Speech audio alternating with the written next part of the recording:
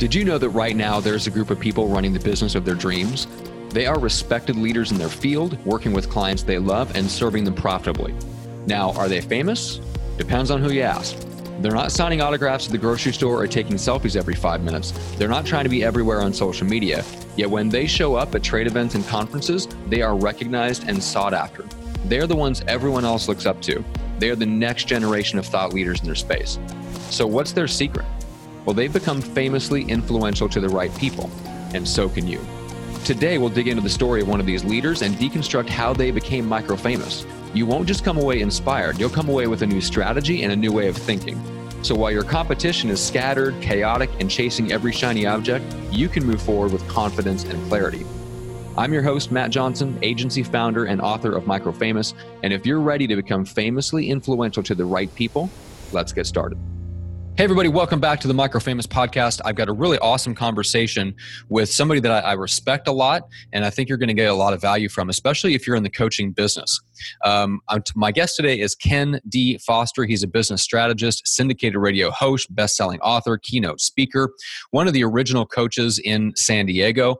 He is the author of The Courage to Change Everything. He is the host of Voices of Courage, which I had the great privilege of being a guest on. That reaches 200,000 people weekly, which he hosts from the studio here in San Diego. He has coached and mentored hundreds of CEOs, entrepreneurs, executives, senior professionals, and he's really a visionary in the coaching space.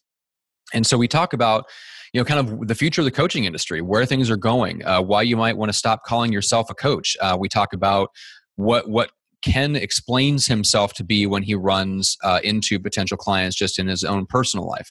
So there's a lot of incredible nuggets here in this episode. I'm really excited to share it with you. If you don't yet have a copy of his book, go to Amazon right now. It's called The Courage to Change Everything. And you can learn more about him at kendfoster.com. But without further ado, let's jump in with Ken and talk about the future of the coaching business. So Ken, officially welcome to Micro-Famous. Hey, it's so good to be with you here today, Matt. And Micro-Famous is getting more and more famous is what I hear. I appreciate that. Well, we're super excited. There's a bunch of different directions we could go with the conversation because you have an amazing background that I alluded to in the introduction. I gave some credentials and background so people get a sense of a kind of a foundation of where you're coming from. And we're going to have a really interesting conversation. And I definitely wanted to get into where coaching is going and why people might want to stop calling themselves coach and what else to call yourself. We'll get to that in a second. But when you run into somebody now, what do you tell them that you do?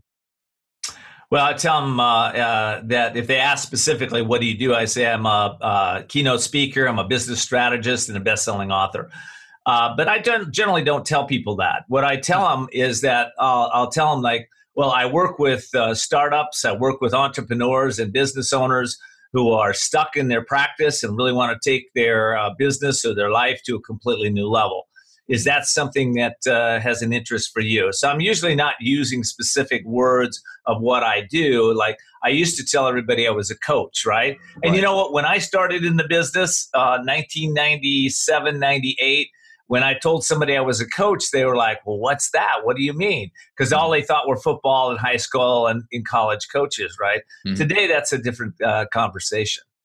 Yeah, and I want to run a theory past you just real quick and see what you think. Because the way that I look at the world and when I think of the economy and what's happening, I think there's going to be some big shifts over the next decade or two that is going to lead a whole bunch of new people from the medium and large size business into the freelance world.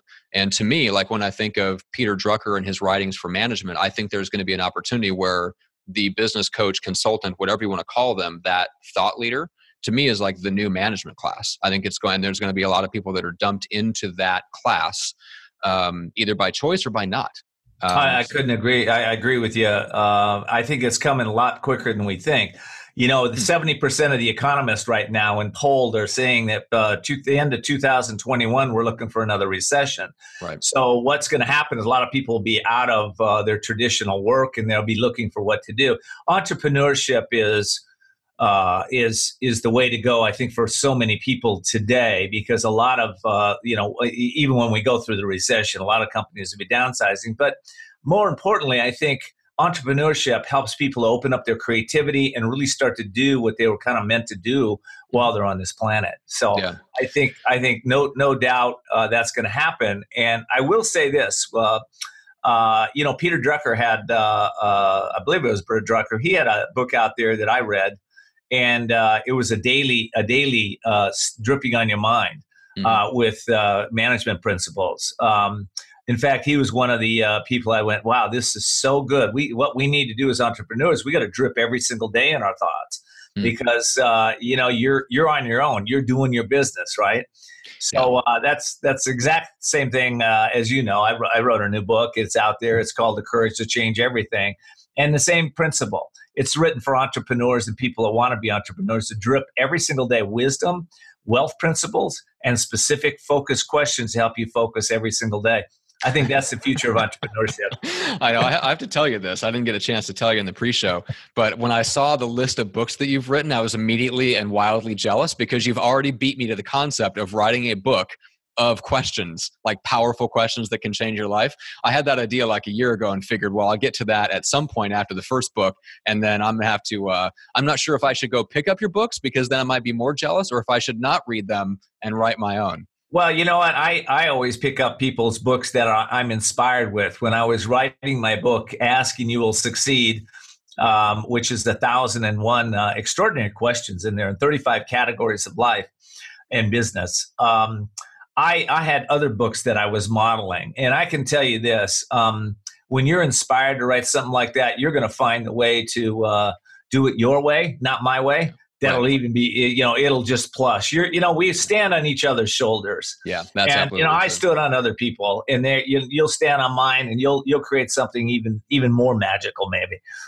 Well, I appreciate that you mentioned that, because I do think, and I don't know if you're this way or not. I was this way. I have like an unofficial theological background, right? Like I was raised in a household where I had to defend my ideas. And I was reading theological books at 8 and 9 years old, which is great, but it also creates a complex where if you feel like somebody has written something before, you feel like a little bit of the wind taken out of your sails because you feel like it's not 100% original.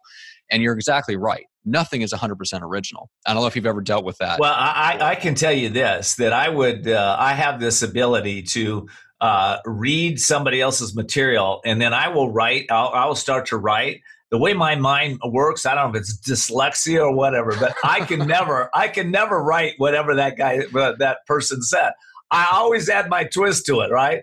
So, I've been doing this for years. Like, wow, okay, and that's my gift, because my gift is looking at it from another point of view and putting my head on that, right? Yeah, love it. Let me say one other thing. My father was LAPD for 48 years. 48 years. Goodness. And he was an interrogator, right? So he was the LAPD interrogator. Was your dad? He taught me how to. There's interrogation, and then there's asking questions that help us tune into the higher states of consciousness. Right. Whether we want to go into subconscious or conscious or superconscious minds. But I mastered that from him. He gave me those tools to be able to ask questions and open up possibilities like no one could ever do. I mean, he was brilliant at it. Oh man, that's awesome. Yeah, I did not quite have that experience growing up. That would have been interesting. And I thought I couldn't get away with anything when I was growing up. But okay, so let's talk about coaching. I did have a little get out of jail card free though. All right, that's a good point. That's a good point. That was that. Yeah, and I needed it when I was growing up. But anyway, let's not go there. Okay. All right, so let's talk about the coaching industry a little bit. So you mentioned that you founded, I think it was one of the very first professional organizations of coaches, definitely in Southern California, and correct me on the chronology, but tell people a little bit about the background first, and let's get into why. Yeah. So the background of the organization, we started out as an independent organization, and then we started out as an International Coach Federation organization. Mm-hmm. And about 3 weeks into it, or 3 meetings into it, everybody said we don't want too many rules and guidelines. So we recreated the organization. Anyway, that organization started in the late 90s, still going today here in San Diego, San Diego Professional Coaches Alliance. So I was instrumental in that, and then I ran it for about a year and a half, and I turned it over to a guy by the name of Peter Redding, and then Peter took it from there. I think he was there 3 years, and that was the foundation. That coaching organization is a great place for new coaches or coaches that have been around for a long time to help them to stay current, stay on top of what's going on in the business, because the business is changing like crazy. Yeah, it absolutely is. And I see the effects of it because I'm on the marketing side of it, helping coaches and consultants grow their business, and figured out the hard way that a lot of the stuff that, like, out of the universe of things that could be done to attract coaching clients, there's a lot that just aren't effective.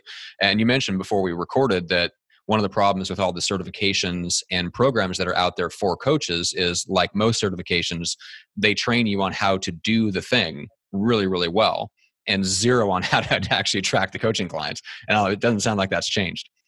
It hasn't. I had a client yesterday that came in. She got certified through International Coach Federation organization. And when I asked her, I said, well, what's your process to enroll clients? She said, oh, well, I take them through I offer them a free session. I take them through an hour and a half program with me. And I said, well, how's that working? And she said, well, it's not. I don't have any clients. Mm-hmm. I said, yeah, you're giving away all of your time, all of your energy. That is great for when you're practicing to be a coach. But if you want to be in the coaching business, you have to learn systems and strategies and marketing concepts so that you can start to put yourself out in the world in a greater way. And real quick, Matt, when I first started coaching, the first month I was in coaching, I had 18 clients. By the end of, and I did really well that year, but by the end of that year, I was dead broke. What? Seriously? And I went to work for a telemarketing company, and I was feeling down, and a friend of mine called me and said, Ken, this isn't even you. Why are you doing this? He said, Tony Robbins is hiring right now. He's looking for somebody to run his coaching organization. You need to apply. And I found myself, and I went and applied, and I beat out, they tell me, 500 other applicants, and I got the job. And so Tony taught me, really. He brought in guys like Jay Abraham, right, who was getting $5,000 an hour at that time to teach people how to write copy, how to market themselves. He brought people like that in to train me and a couple of his other top people on how to market. And then, of course, Tony, being the master coach he is, I learned the strategies I need to be able to enroll clients on a consistent basis. So when I left that organization, and after about a year, I, of course, never went back out and always have been making great money in coaching. One of the few that makes a lot of money in coaching. So. Yeah. The 80-20 rule applies to all. That's for sure.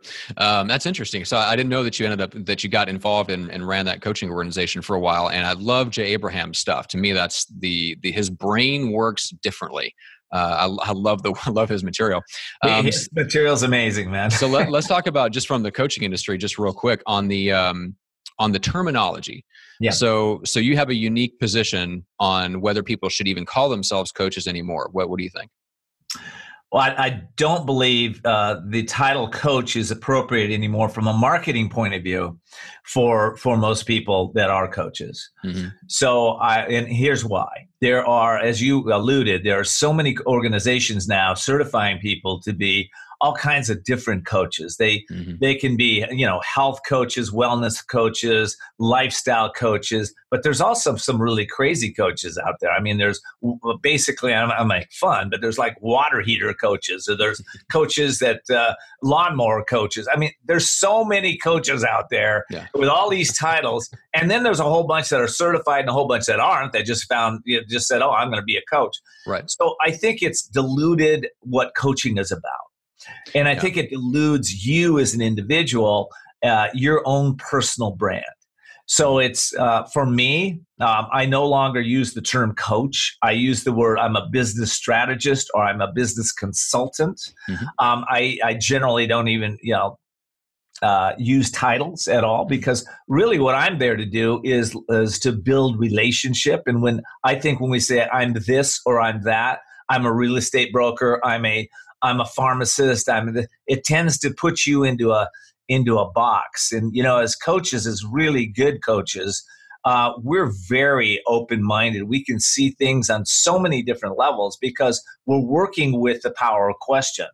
And with the power of question, we can help people tune into what they need to change in their world, whether it's in business or in health or in fitness or whatever. Yeah, and I think that's one of the things that I see coaches and consultants struggling with the most, which is there is a difference between what's in your head, like the content that's in your head that enables you to deliver the service and be highly effective as a coach or a consultant, versus what is highly effective at marketing and creating demand for coaching and consulting. Because you hit the nail on the head. I think internally, nothing wrong with considering yourself a coach. In fact, when I speak to people, I still call them coaches because it's a term that a lot of people identify with. But yeah, when you go out to the market, maybe don't call yourself a coach. You call yourself a strategist of some kind. One of my clients 5 years ago would have called herself a business coach. Now she's a content strategist, because you're right. There's 1,000 different stripes of coaches, and the word is diluted. So, but I think it goes back to that. It's hard sometimes for us to acknowledge that there's a difference between what we want to talk about behind the scenes and what the category or the bucket that we put ourselves in versus what makes us appealing in a marketing sense, if that makes sense. That makes so much sense. And I think, I think if anybody who's ever listening to this right now, they if you're getting coaching's all business is based on results. Yeah. So it's like, if you're not getting the results that you want in your practice as a coach, if you're a coach, it's really important to talk to a guy like Matt, who can sit there and help you with the marketing side of this, so that you start to understand who I am in the marketplace and start to identify that for yourself. If you don't do that, what happens, you're going to struggle a long time. Now, there's another piece to that, though. Okay. The marketing's great, but you can market all day long. But if you don't have a system in place to enroll clients, then you're probably going down the wrong path. I know I was when I told that story about being broke after my first year. Mm-hmm. I had no strategy. I had no system. I had no syntax of how to take a client through a process that at the end of that, they actually experience value for themselves, so that they could see what the coaching is all about. So I think we need both pieces as a coach. So that's one thing that Tony taught me, right? So I was going to ask you, when I came out of Robbins, I had a syntax, right? I had an outline that I would go through to give people an experience of what this could be for them. Yeah, and that's what's interesting about selling coaching, is that you either have to be really good at telling people what the point A to point B transformation is that you're selling, or you have to get them into conversation, and the conversation has to convert them. Like, you have to convert through the power of giving them an experience or a taste of what the coaching is like. Exactly. And those are not the same thing. In fact, they're wildly different. So that makes sense. Okay. So we talked about from the marketing perspective. I'm curious in terms of the way that you branded yourself, because like if you go and you check out the show, right, which is distributed on all kinds of places, and you've got, I think you said 200,000 weekly listeners across. Yeah, we do. The name of the show is Voices of Courage, and you can say to Alexa, Cortana, or Siri, just play Voices of Courage podcast, and we'll come right up. It's a show. We have about 400 people a month right now applying to be on that show. Good Lord. And we're booked out for several months. But the reason we are is because it's a good show, and it's a show that helps business owners and individuals that want to step into something greater for themselves to start to listen to some of the experts that have already been through this. There's so many strategies and formulas to create business, but what I find is the missing ingredient. See, there's a lot of information out there. Google it, right? You've got lots of information. In fact, so much information, if you don't, you can get distracted in it, right? But what's missing is wisdom. So, when I started out in this business, in the several businesses that I started over the years, I didn't have a lot of wisdom. I had courage, but I didn't have a lot of wisdom. But if you can combine courage with wisdom, now you got something that is going to be permanent and lasting, right? Yep. Yeah, agreed. Okay, so you need courage. So real quick, let's talk about the syndication part of it, because you talk about 200,000 listeners a week. Yeah. Which for most of our listeners is an astronomical number. Like, you're not operating in a small niche. I would say you're niched because you're in the business world, but it's a very large niche, and people have a hard time visualizing a niche as large which is a whole other conversation, which we won't go down that road. But it is interesting to me, like you're in the business niche and you have a huge audience, but you're in a lot of different places. So let's talk real quick about the syndication part of it, if you don't mind. How did you come into being nationally syndicated, and what does that mean in practical terms today?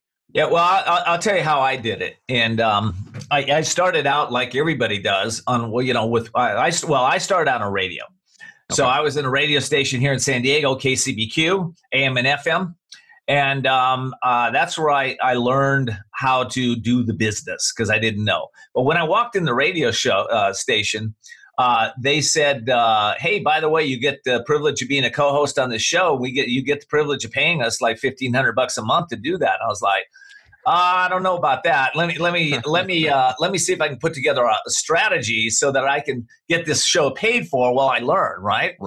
So that was the first thing I did, and the co-host I had at the time was thrilled because she was tired of paying them every month and not making any money. It was like a hobby. I was like, oh, this is crazy.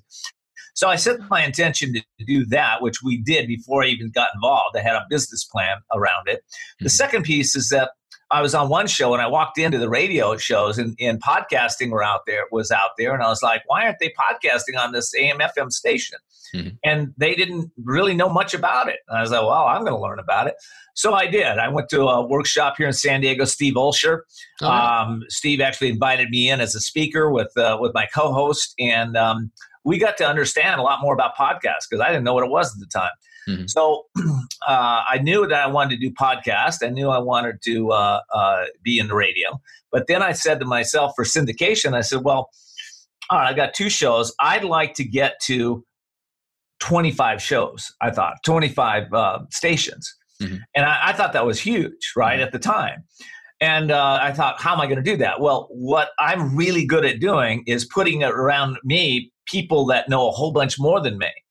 So I put together we'd call it probably a master class or mastermind group around me. And I invited all these people that already had their shows to 20 plus shows, right?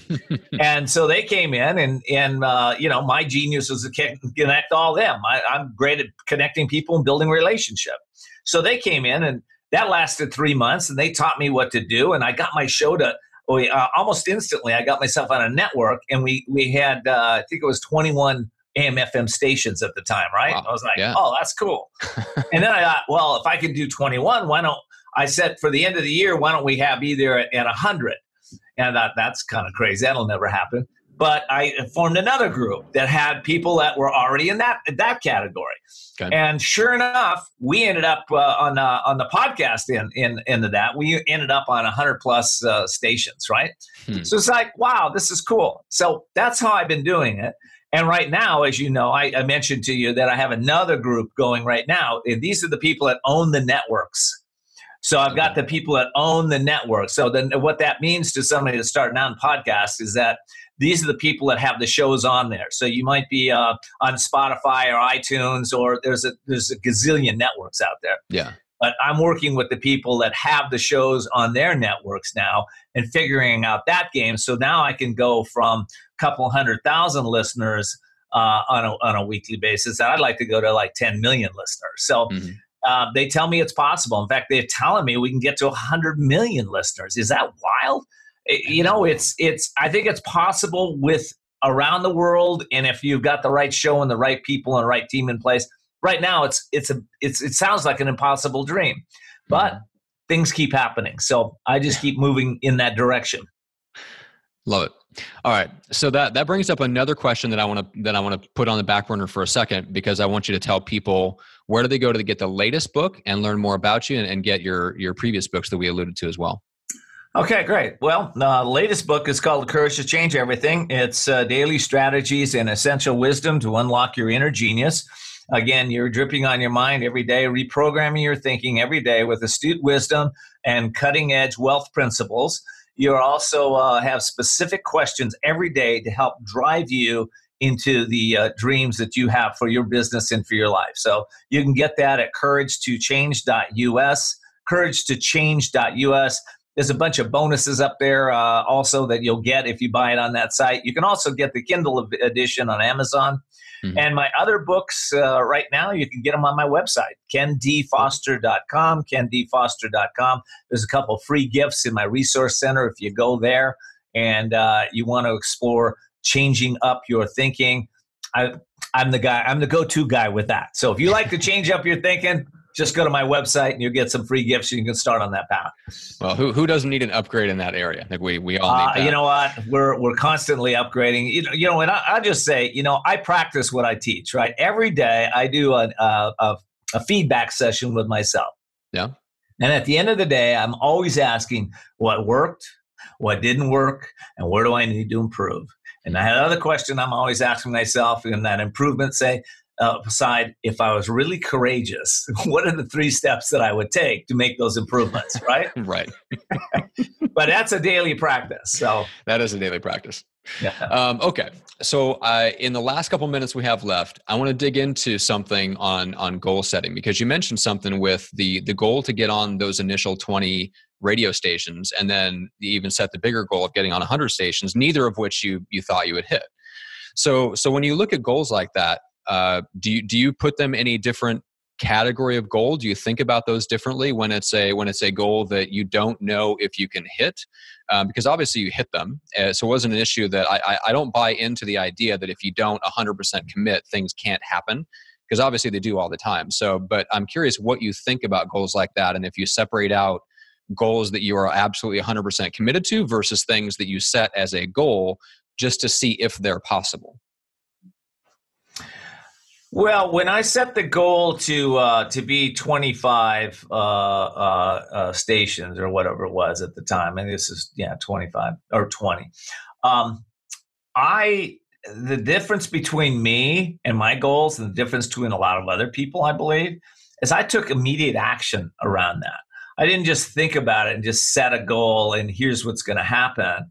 I set my I did several things. I started visualizing that happening every day. I put a group of people around me that I taught them how to hold that vision for me as I held the vision for them. I started to ask people, how can I quicken my process? How can I get on 20 stations? I started asking people, who do you know that's already doing this, right? I want those people in my life. So that's even though it was like, well, I don't know if this is going to happen. I didn't sit and go, well, I wish it'll happen. I hope it'll happen. I took some action around that. And the goals that I'm committed to versus the goals that I think might happen, I think they're really pretty much the same. One is there's a humbleness, there's an unknown element as an entrepreneur. When I step into the unknown, I'm not arrogant enough to know that that's going to really happen, but I also am not fearful enough to just sit there and go, well, I hope it happens. So there's this fine line I think we all walk. And if you have a dream, what I'm known for is persistence, right? I just persist. And I drip every day. I think that's the greatest gift we can give ourselves, whether you're trying to generate sales in your business or you're trying to quit a habit that you don't want to have. It's daily persistence, every day, keeping focused on it. And I think if somebody had just told me that and I'd really got it 40 years ago, I'd be 10 times further than I am today. But I have it now. I've had it for many years, and it's just that daily drip. Yeah, I love it. That's very, very insightful, especially the part about the daily visualization, because you're exactly right. You may have set that as a goal that you weren't sure if you could hit, but you certainly didn't act like it. You acted like you set it as a goal you knew you could hit. That's exactly right. And here's the other piece that I want you to pick up. I had people around me visualizing that goal for me. I taught you mentioned them. That you enrolled, you kind of enlisted their help in setting that vision for it. What's the mechanics we're of all that? connected. We're all connected. Okay. Yeah. So whether you believe we're all connected, whether you can feel it, see it, taste it, touch it, it doesn't really matter. We are. And if you have other people holding intention for you, that's going to help you. There's a book written by Lynn McTaggart. It's called The Power of Eight. I had her on my show a couple times, so people want to listen to the show and look up Lynn McTaggart. She did a lot of science work with several of the universities on consciousness, and actually showed how in groups of she started with groups of 5,000, went to 1,000, went to groups of 8. How when we hold intention for each other, it quickens the process of what we're doing in our lives. So you might want to check that out on my show, voicesofcourage.us is where all the replays are, Lynn McTaggart, and listen to that a couple times, because I think you'll expand what's possible for you. Yeah, it's interesting. If you look at any kind of social cultural movement, even the rise of grunge music in the early 90s, it's always a group of people that supported each other, that all had a vision together, and then one person breaks out first and then pulls the rest of them along with them up to a whole new plateau. It's really interesting. Isn't that cool? And it's like where there's 2 or more gathered, really. You don't have to have groups of 8 or groups of 10. I mean, it's fine if you do, but really, I start every one of my groups with one other person. I just find that person that I'm connected with, I feel a passion with. And we're really, whether it's writing books or marketing books, or whether it's podcasting, or whether it's building business, I only pick people that have that specific goal in mind, right? Napoleon Hill talked about that in Think and Grow Rich a billion years ago. It needs to be a clear, specific group of a goal with people that are all like-minded, moving in that direction, right? Yep. They all want the same. And I think I've been in a lot of groups that weren't that way. One person wants to start a popcorn stand, and somebody over here wants to be spiritual, and somebody over here wants to be a coach.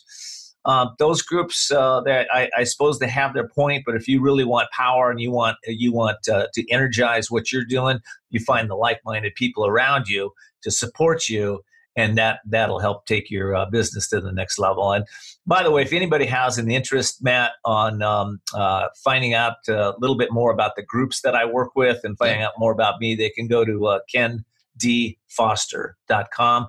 And you can get a free 30-minute consultation with me. We'll talk about where you are in your business, where you want to take it, and I'll help you do that. Excellent.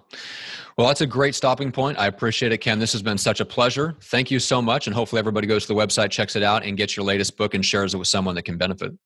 Matt, I really appreciate being on your show. And you know what? I'd like to flip that around. I'd love to have you on my show too. So let's connect on that. Yeah, that'd be great. Okay, thanks. Thanks for listening to the Micro Famous podcast. If you're ready to become famously influential to the right people, connect with us at getmicrofamous.com. It's the best way to take the next step to implementing the Micro Famous strategy in your business so you can attract an audience, build influence, and become the Micro Famous leader you're meant to be. And we'll see you on the next episode.